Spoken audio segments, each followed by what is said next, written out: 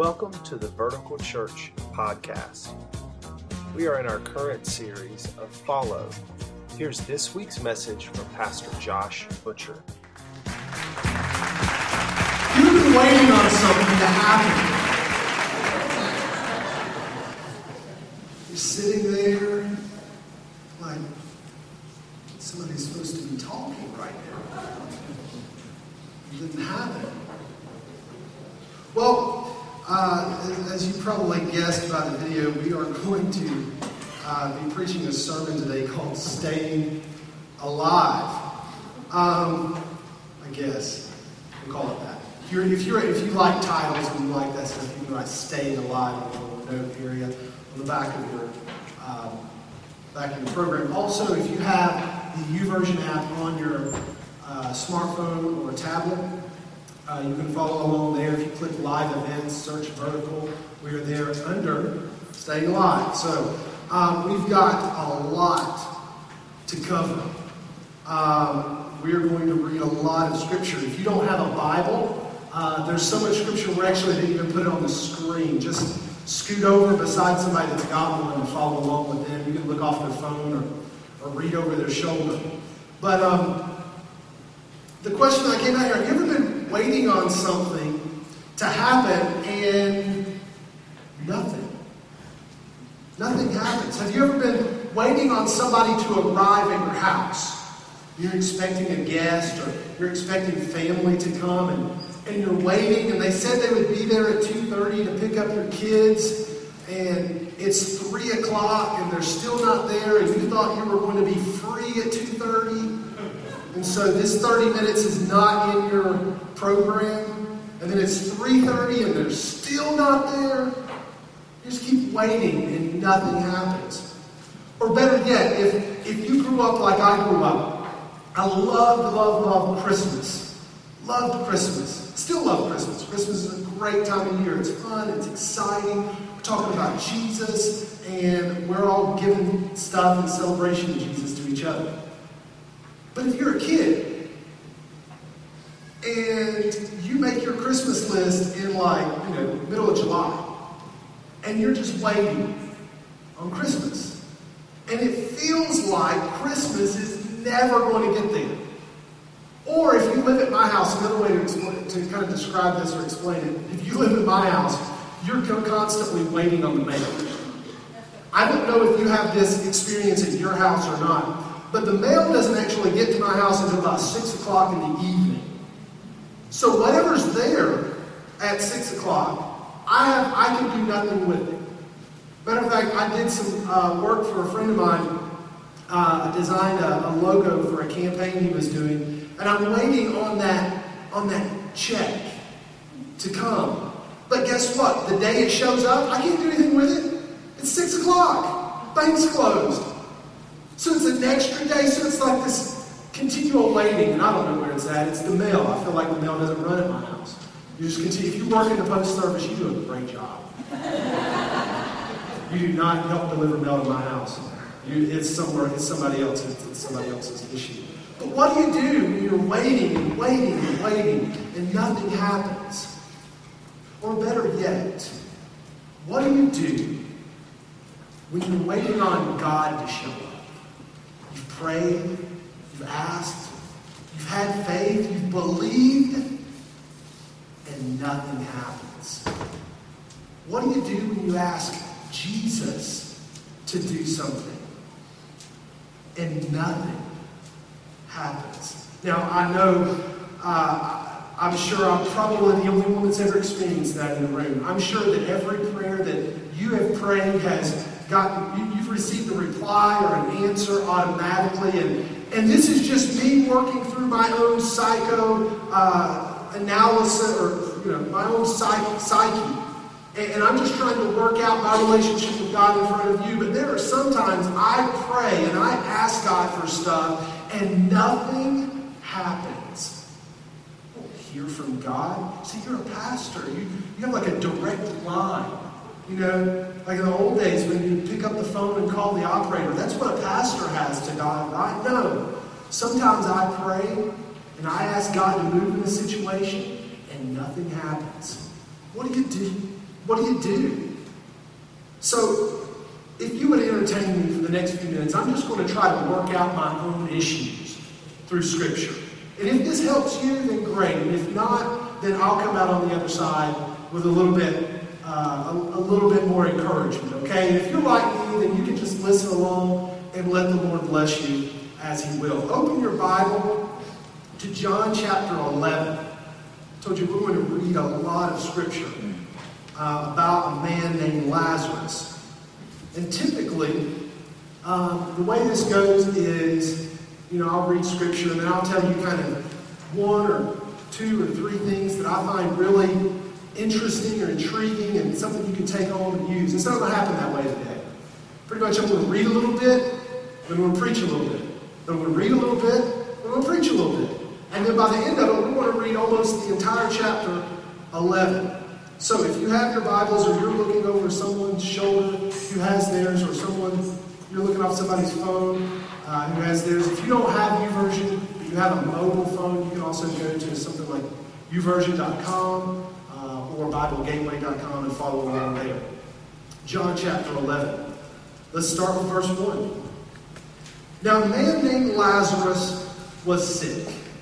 He was from Bethany, the village of Mary and her sister Martha. Well, parenthetical statement comes next. This Mary, whose brother Lazarus now lay sick, was the same one who poured perfume on the Lord and wiped his feet with her hair. A little reference to a story that had just taken place in the Gospel of John. Just to let you know this is the same person. Connect some dots for us. Verse 3, so the sisters sent word to Jesus, Lord, the one you love is sick. When he heard this, Jesus said, this sickness will not end in death. No, it is for God's glory, so that God's Son may be glorified through it. Now Jesus loved Martha and her sister and Lazarus. So when he heard that Lazarus was sick, he stayed where he was 2 more days. And then he said to the disciples, let us go back to Judea. So here's Lazarus. He's sick. And his 2 sisters are taking care of him. They're making sure he gets his meds, take his ibuprofen. Maybe he's got a sinus infection and he's got some antibiotics to take. Maybe he's got an upset stomach and they're making sure he takes his Pepto. I don't know what's wrong with Lazarus, but he's sick. And eventually it gets worse. Really, really worse. Now, Jesus and Lazarus had this relationship. John tells us that Lazarus, this is the one Jesus loves.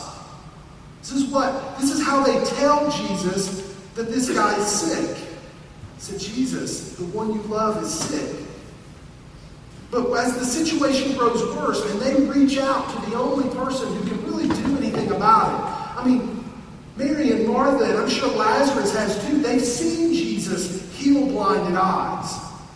They've seen Jesus miraculously multiply a few loaves and a few fish and feed thousands of people. They've seen Jesus do the miraculous. So it's not crazy that they would say, Jesus, Lazarus, your buddy, the guy that you're like best friend, he's sick. Would you come here? We've seen you heal other people. Would you heal Lazarus? Would you take care of this for us? And verse 6 actually seems to indicate the subtleties of the prepositions and of the text seems to indicate not that Jesus just decided on a whim to stay where he was for 2 more days, but it seems to indicate that because Jesus loved them, he stayed away 2 more days. Now, that's troubling to me. Because it seems like when you need Jesus, and not only you love Jesus, but you know he loves you, and you need him, it seems like Jesus ought to show up. But the text seems to say that because Jesus loved them, he didn't come. He didn't come when they asked. He stayed away.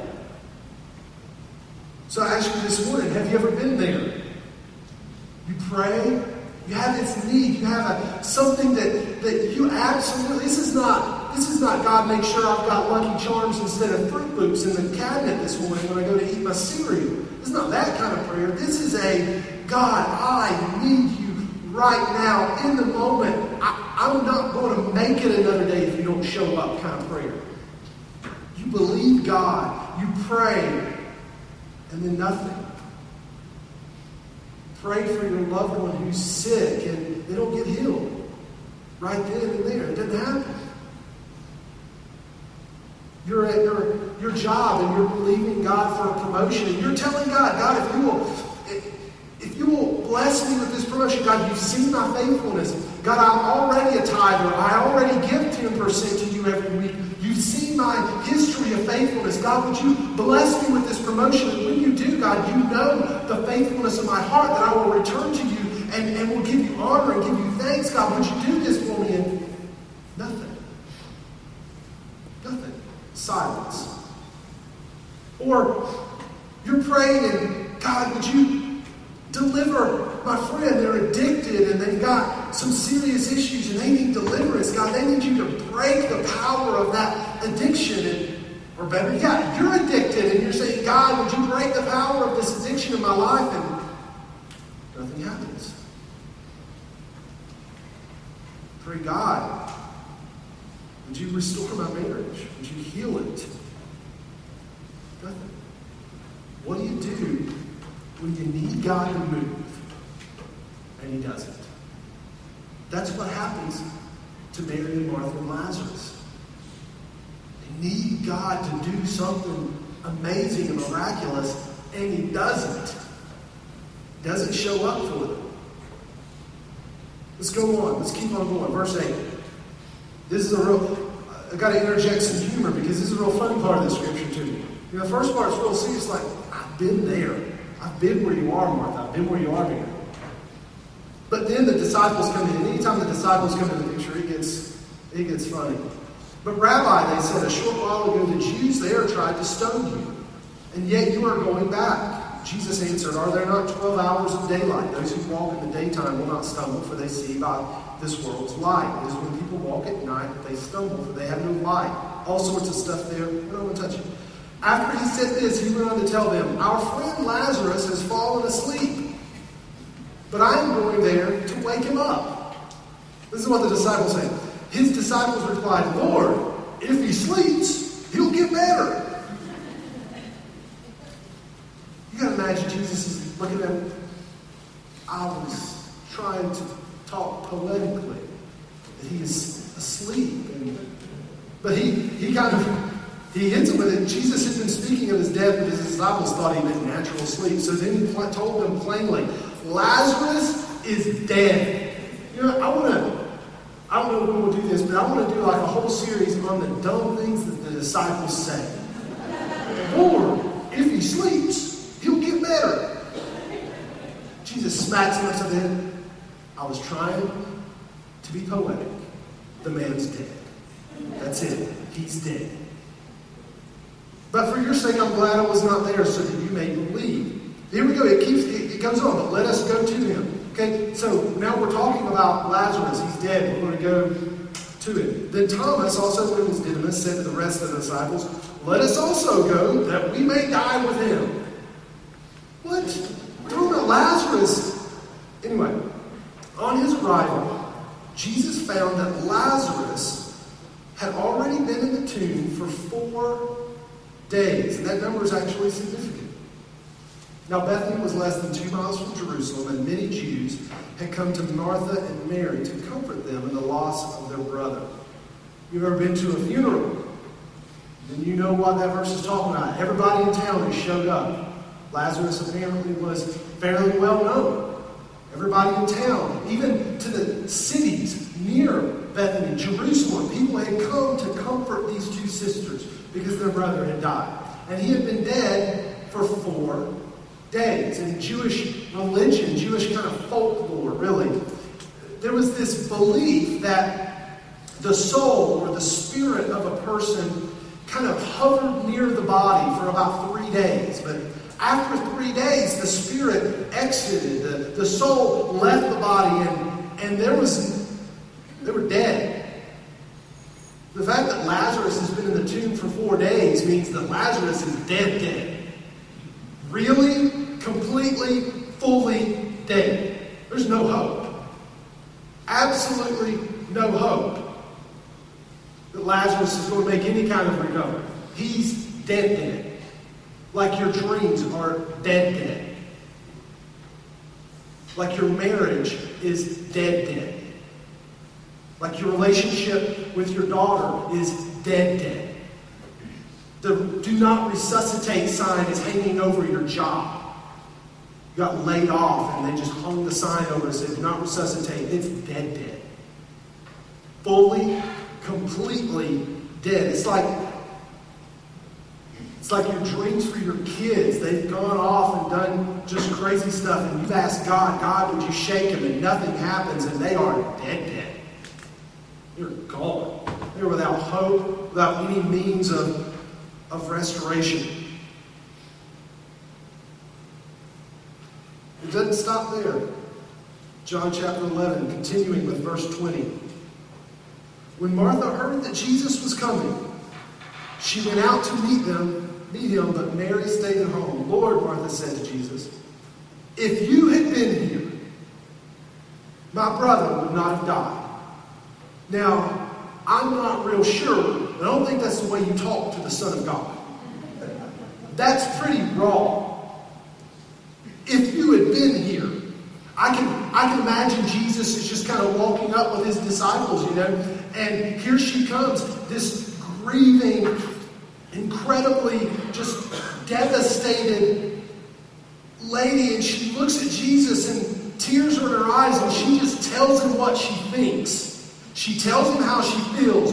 If you had been here, if you would have showed up when I asked you to, if you would have answered the prayer when I prayed it the first time, this situation wouldn't have happened. Jesus, it's your fault that Lazarus is dead. That's wrong. That is intense. And you may feel like that. And you know what? It's fine.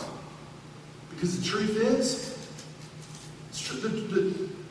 the logical truth in this scripture is if Jesus had not stayed away, if he would have come when he was asked, Lazarus wouldn't have died because Jesus would have healed him. This is what Martha thinks. This is her reasoning. So to her, Lazarus is dead because Jesus didn't come. And you know what? You might feel like your dreams are dead because Jesus didn't come. And you might be angry. And you might want to stick your finger in the Son of God's face and say, if you would have showed up when I asked you to, I am faithful. You love me and I love you. We have a relationship. If you would have showed up when I asked, this wouldn't have happened. You might feel like that.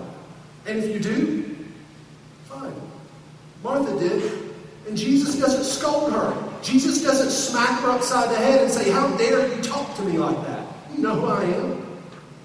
He didn't do that. So if you've been there and you feel like that, then you're in company with Martha. Verse 22. This is when it starts turning around. This is good. But I know. See, she just said, if you had been there, Jesus, if you had been there, my brother would not have died. But I know that even now, God will give you whatever you ask. Even now, after 4 days, after my brother is completely, fully, totally dead, they rolled a stone in front of his grave, Jesus, but I believe that even now, after the foreclosures happened because I lost my job, even now, after the papers have already been signed, and I don't believe that anybody else will ever love me, even now, after my kid is laced out and doped out on drugs, and there's no hope, even now, I believe Jesus. Even now. She looks at him. She's feeling every ounce of emotion that she can muster up. She's angry, but she's still got some faith. She's mad, but she still believes. She looks at him and she says, if you would have showed up, but even now, I still believe. God will give you whatever you ask. After years of rejection and loneliness, even now, after your dream has been shattered and it looks like there's no hope, the thing is dead. Even now, maybe God didn't show up when you thought you really needed Him to save the situation, and now the situation is dead. Can you still have hope when the thing is dead? Can you still believe? Can you still trust God even when He doesn't show up? Even now, can you still believe? I like Jesus' response to her in verse 23. Jesus said to her, "Your brother will rise again." Let me tell you, that is not comforting. Because I can imagine Jesus is kind of putting his hand on his shoulder. Your brother will rise again. You know, when you get that kind of comfort and you're the person in need, that's aggravating. Because you know how she's taking it by her response. She says, I know he will rise again in the resurrection at the last day. Yeah, I know. Someday. I know. But in the moment, you don't want to hear somebody tell you it's going to get better someday. Hey, it's going to get better someday. Hey, there's a silver lining around every cloud someday. And you know that's how she took it. Because she says, yeah, Jesus, I know. One day he'll rise again in the resurrection. One day. See, when I started reading this and studying this, I wasn't ready for how Jesus responded to her. I don't think she was ready for how Jesus responded to her. She says, yeah, Jesus, I know. Someday. One day. I don't know when. Someday. He'll rise again in the resurrection of the last day. Jesus looks at her. Compassion in his eyes, knowing that she didn't quite catch what he was saying. He says, I am the resurrection and the life. You see, up until this point, the only thing the people had known Jesus was that he could do some really great things. They had seen Jesus heal some blinded eyes. Up to this point, Jesus had been a provider of fish and bread. Up to this point, Jesus had been a healer of diseases and blindness. But now, Jesus is totally flipping the script. Notice Jesus didn't say, I am able to resurrect your brother. You see, is it possible that God didn't show up when they asked for him? Is it possible that God didn't show up when you asked for him because he's about to show you a deeper level of who he is? Is it possible that if God let something die in your life, it was because he wanted to show you not what he can do, but who he is? You see, if God did everything we wanted and showed up every time we called, I have a feeling we would trust in what he does, not in who he is. See, you can still trust in God even when he doesn't show up and the thing dies a dead. You can still trust in God because of who he is. You can place your faith in him because he is good. You can trust him with your life because he is just and righteous, even when he doesn't seem just and righteous. Because the truth is that our perception of what God should and shouldn't do is skewed. You see, Scripture tells us that his ways are beyond our ways, that he is wise beyond our wisdom, that his plans for us are not our plans. He is wise, he is just, he is righteous beyond our perception of his righteousness and justice. Scripture continues. Jesus says, anyone who believes in me will live, even though they die. And whoever lives by believing in me will never die. And he looks at her and he asks her a question. I believe it's the question Jesus is asking us. Do you believe this?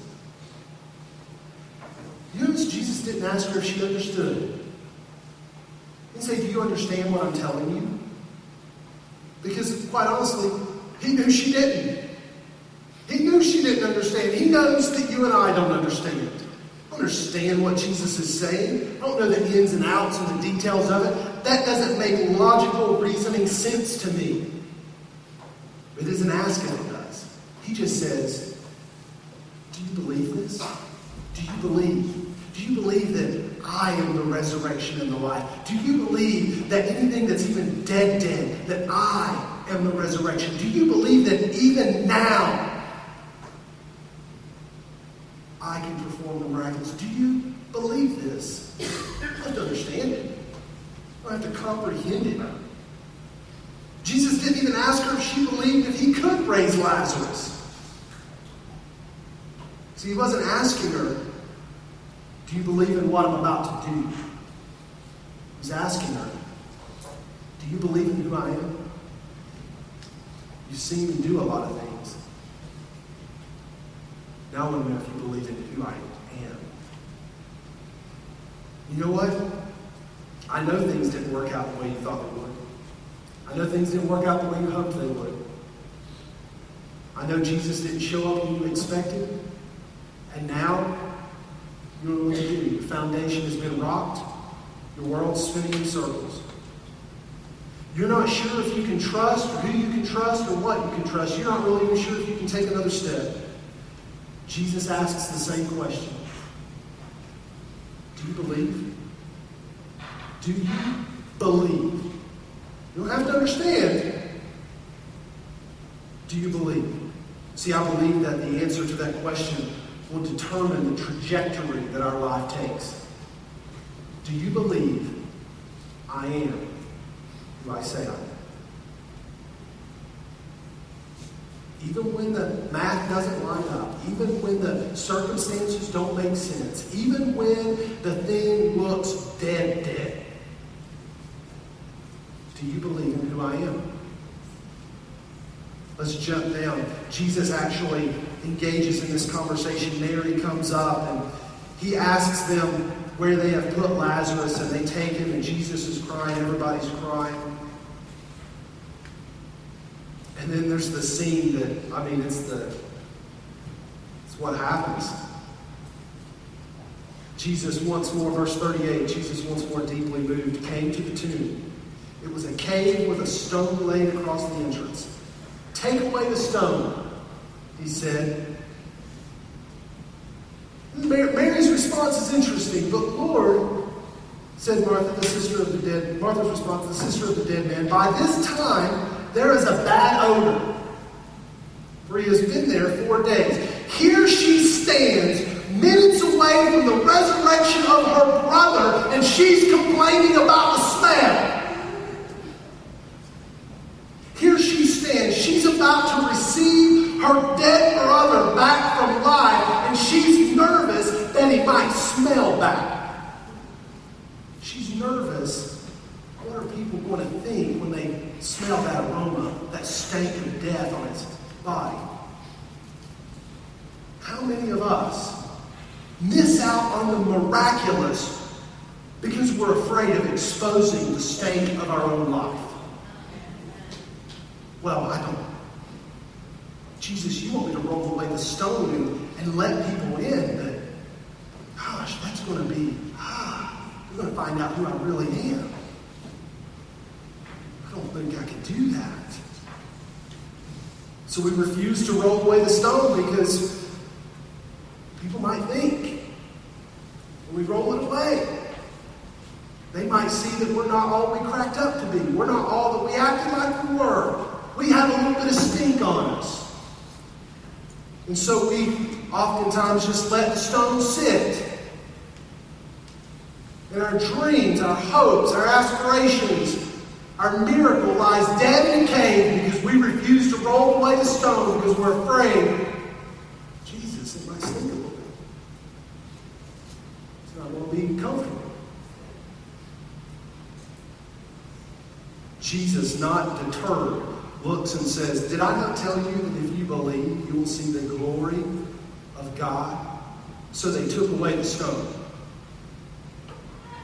Then Jesus looked up and said, Father, I thank you that you have heard me. I know that you always hear me, but I said this for the benefit of the people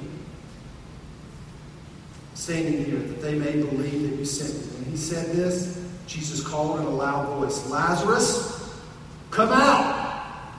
Now, there's two things here. Number one, only God can raise the dead. He expects you to roll away the stone.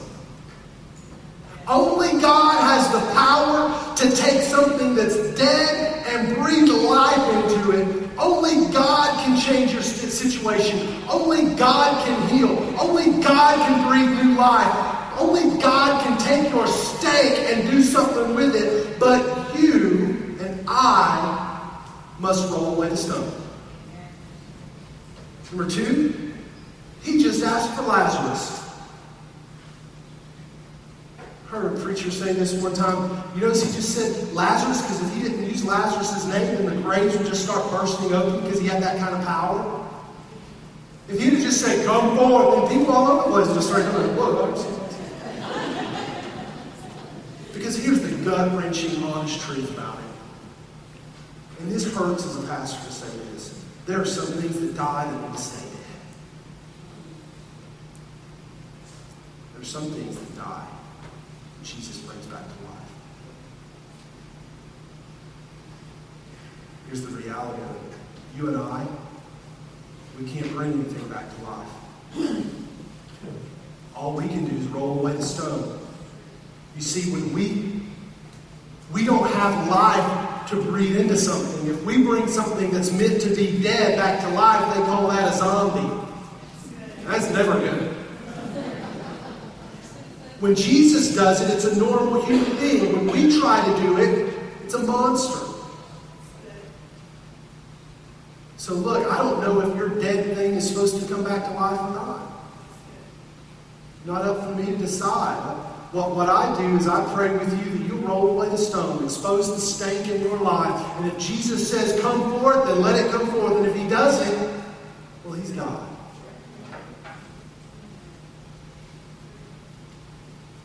So the dead man, verse 44, we're almost finished. The dead man came out, his hands and feet wrapped with strips of linen and a cloth around his face. Jesus said to them, this is the last part, this is good, take off the grave clothes and let him go. You see, Lazarus came out of the cave, he came out of the grave all bandaged up, all tied up, because when you get raised from the dead, you don't look pretty. When you come back from the dead and you're on the other side, you're not all prim and proper. You're bandaged and wounded and bruised up. Somebody threw you in that thing. They tied you up, but you come out on the other side. You might come out messed up, bruised up, and all bandaged up, but you come out. You might come out tied up with grave clothes on and a little bit of stink, but you come out.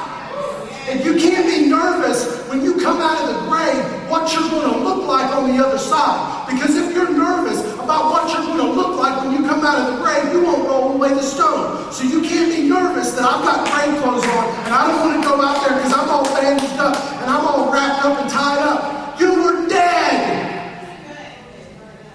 Jesus brought you back to life. You might not look pretty. You might stink a little bit. But if you roll away the stone, you stand a better than average chance that the Son of God's going to resurrect something dead in your life.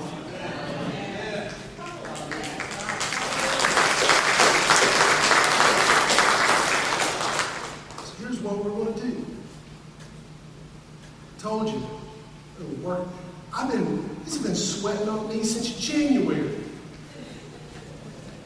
I read this when I was going through first 21 days of the year. It's eating on me for months. Here's what we're going to do. We're going to roll away some stones. We're going to call some dead things to life. That's what we're going to do. I don't seem that excited about it. It's all right.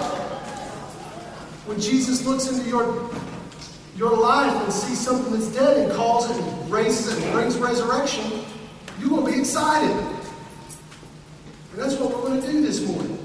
Our prayer team, if you go ahead and come up. Pastor Brian and I are going to lay hands on some people. We're going to call some dead things alive.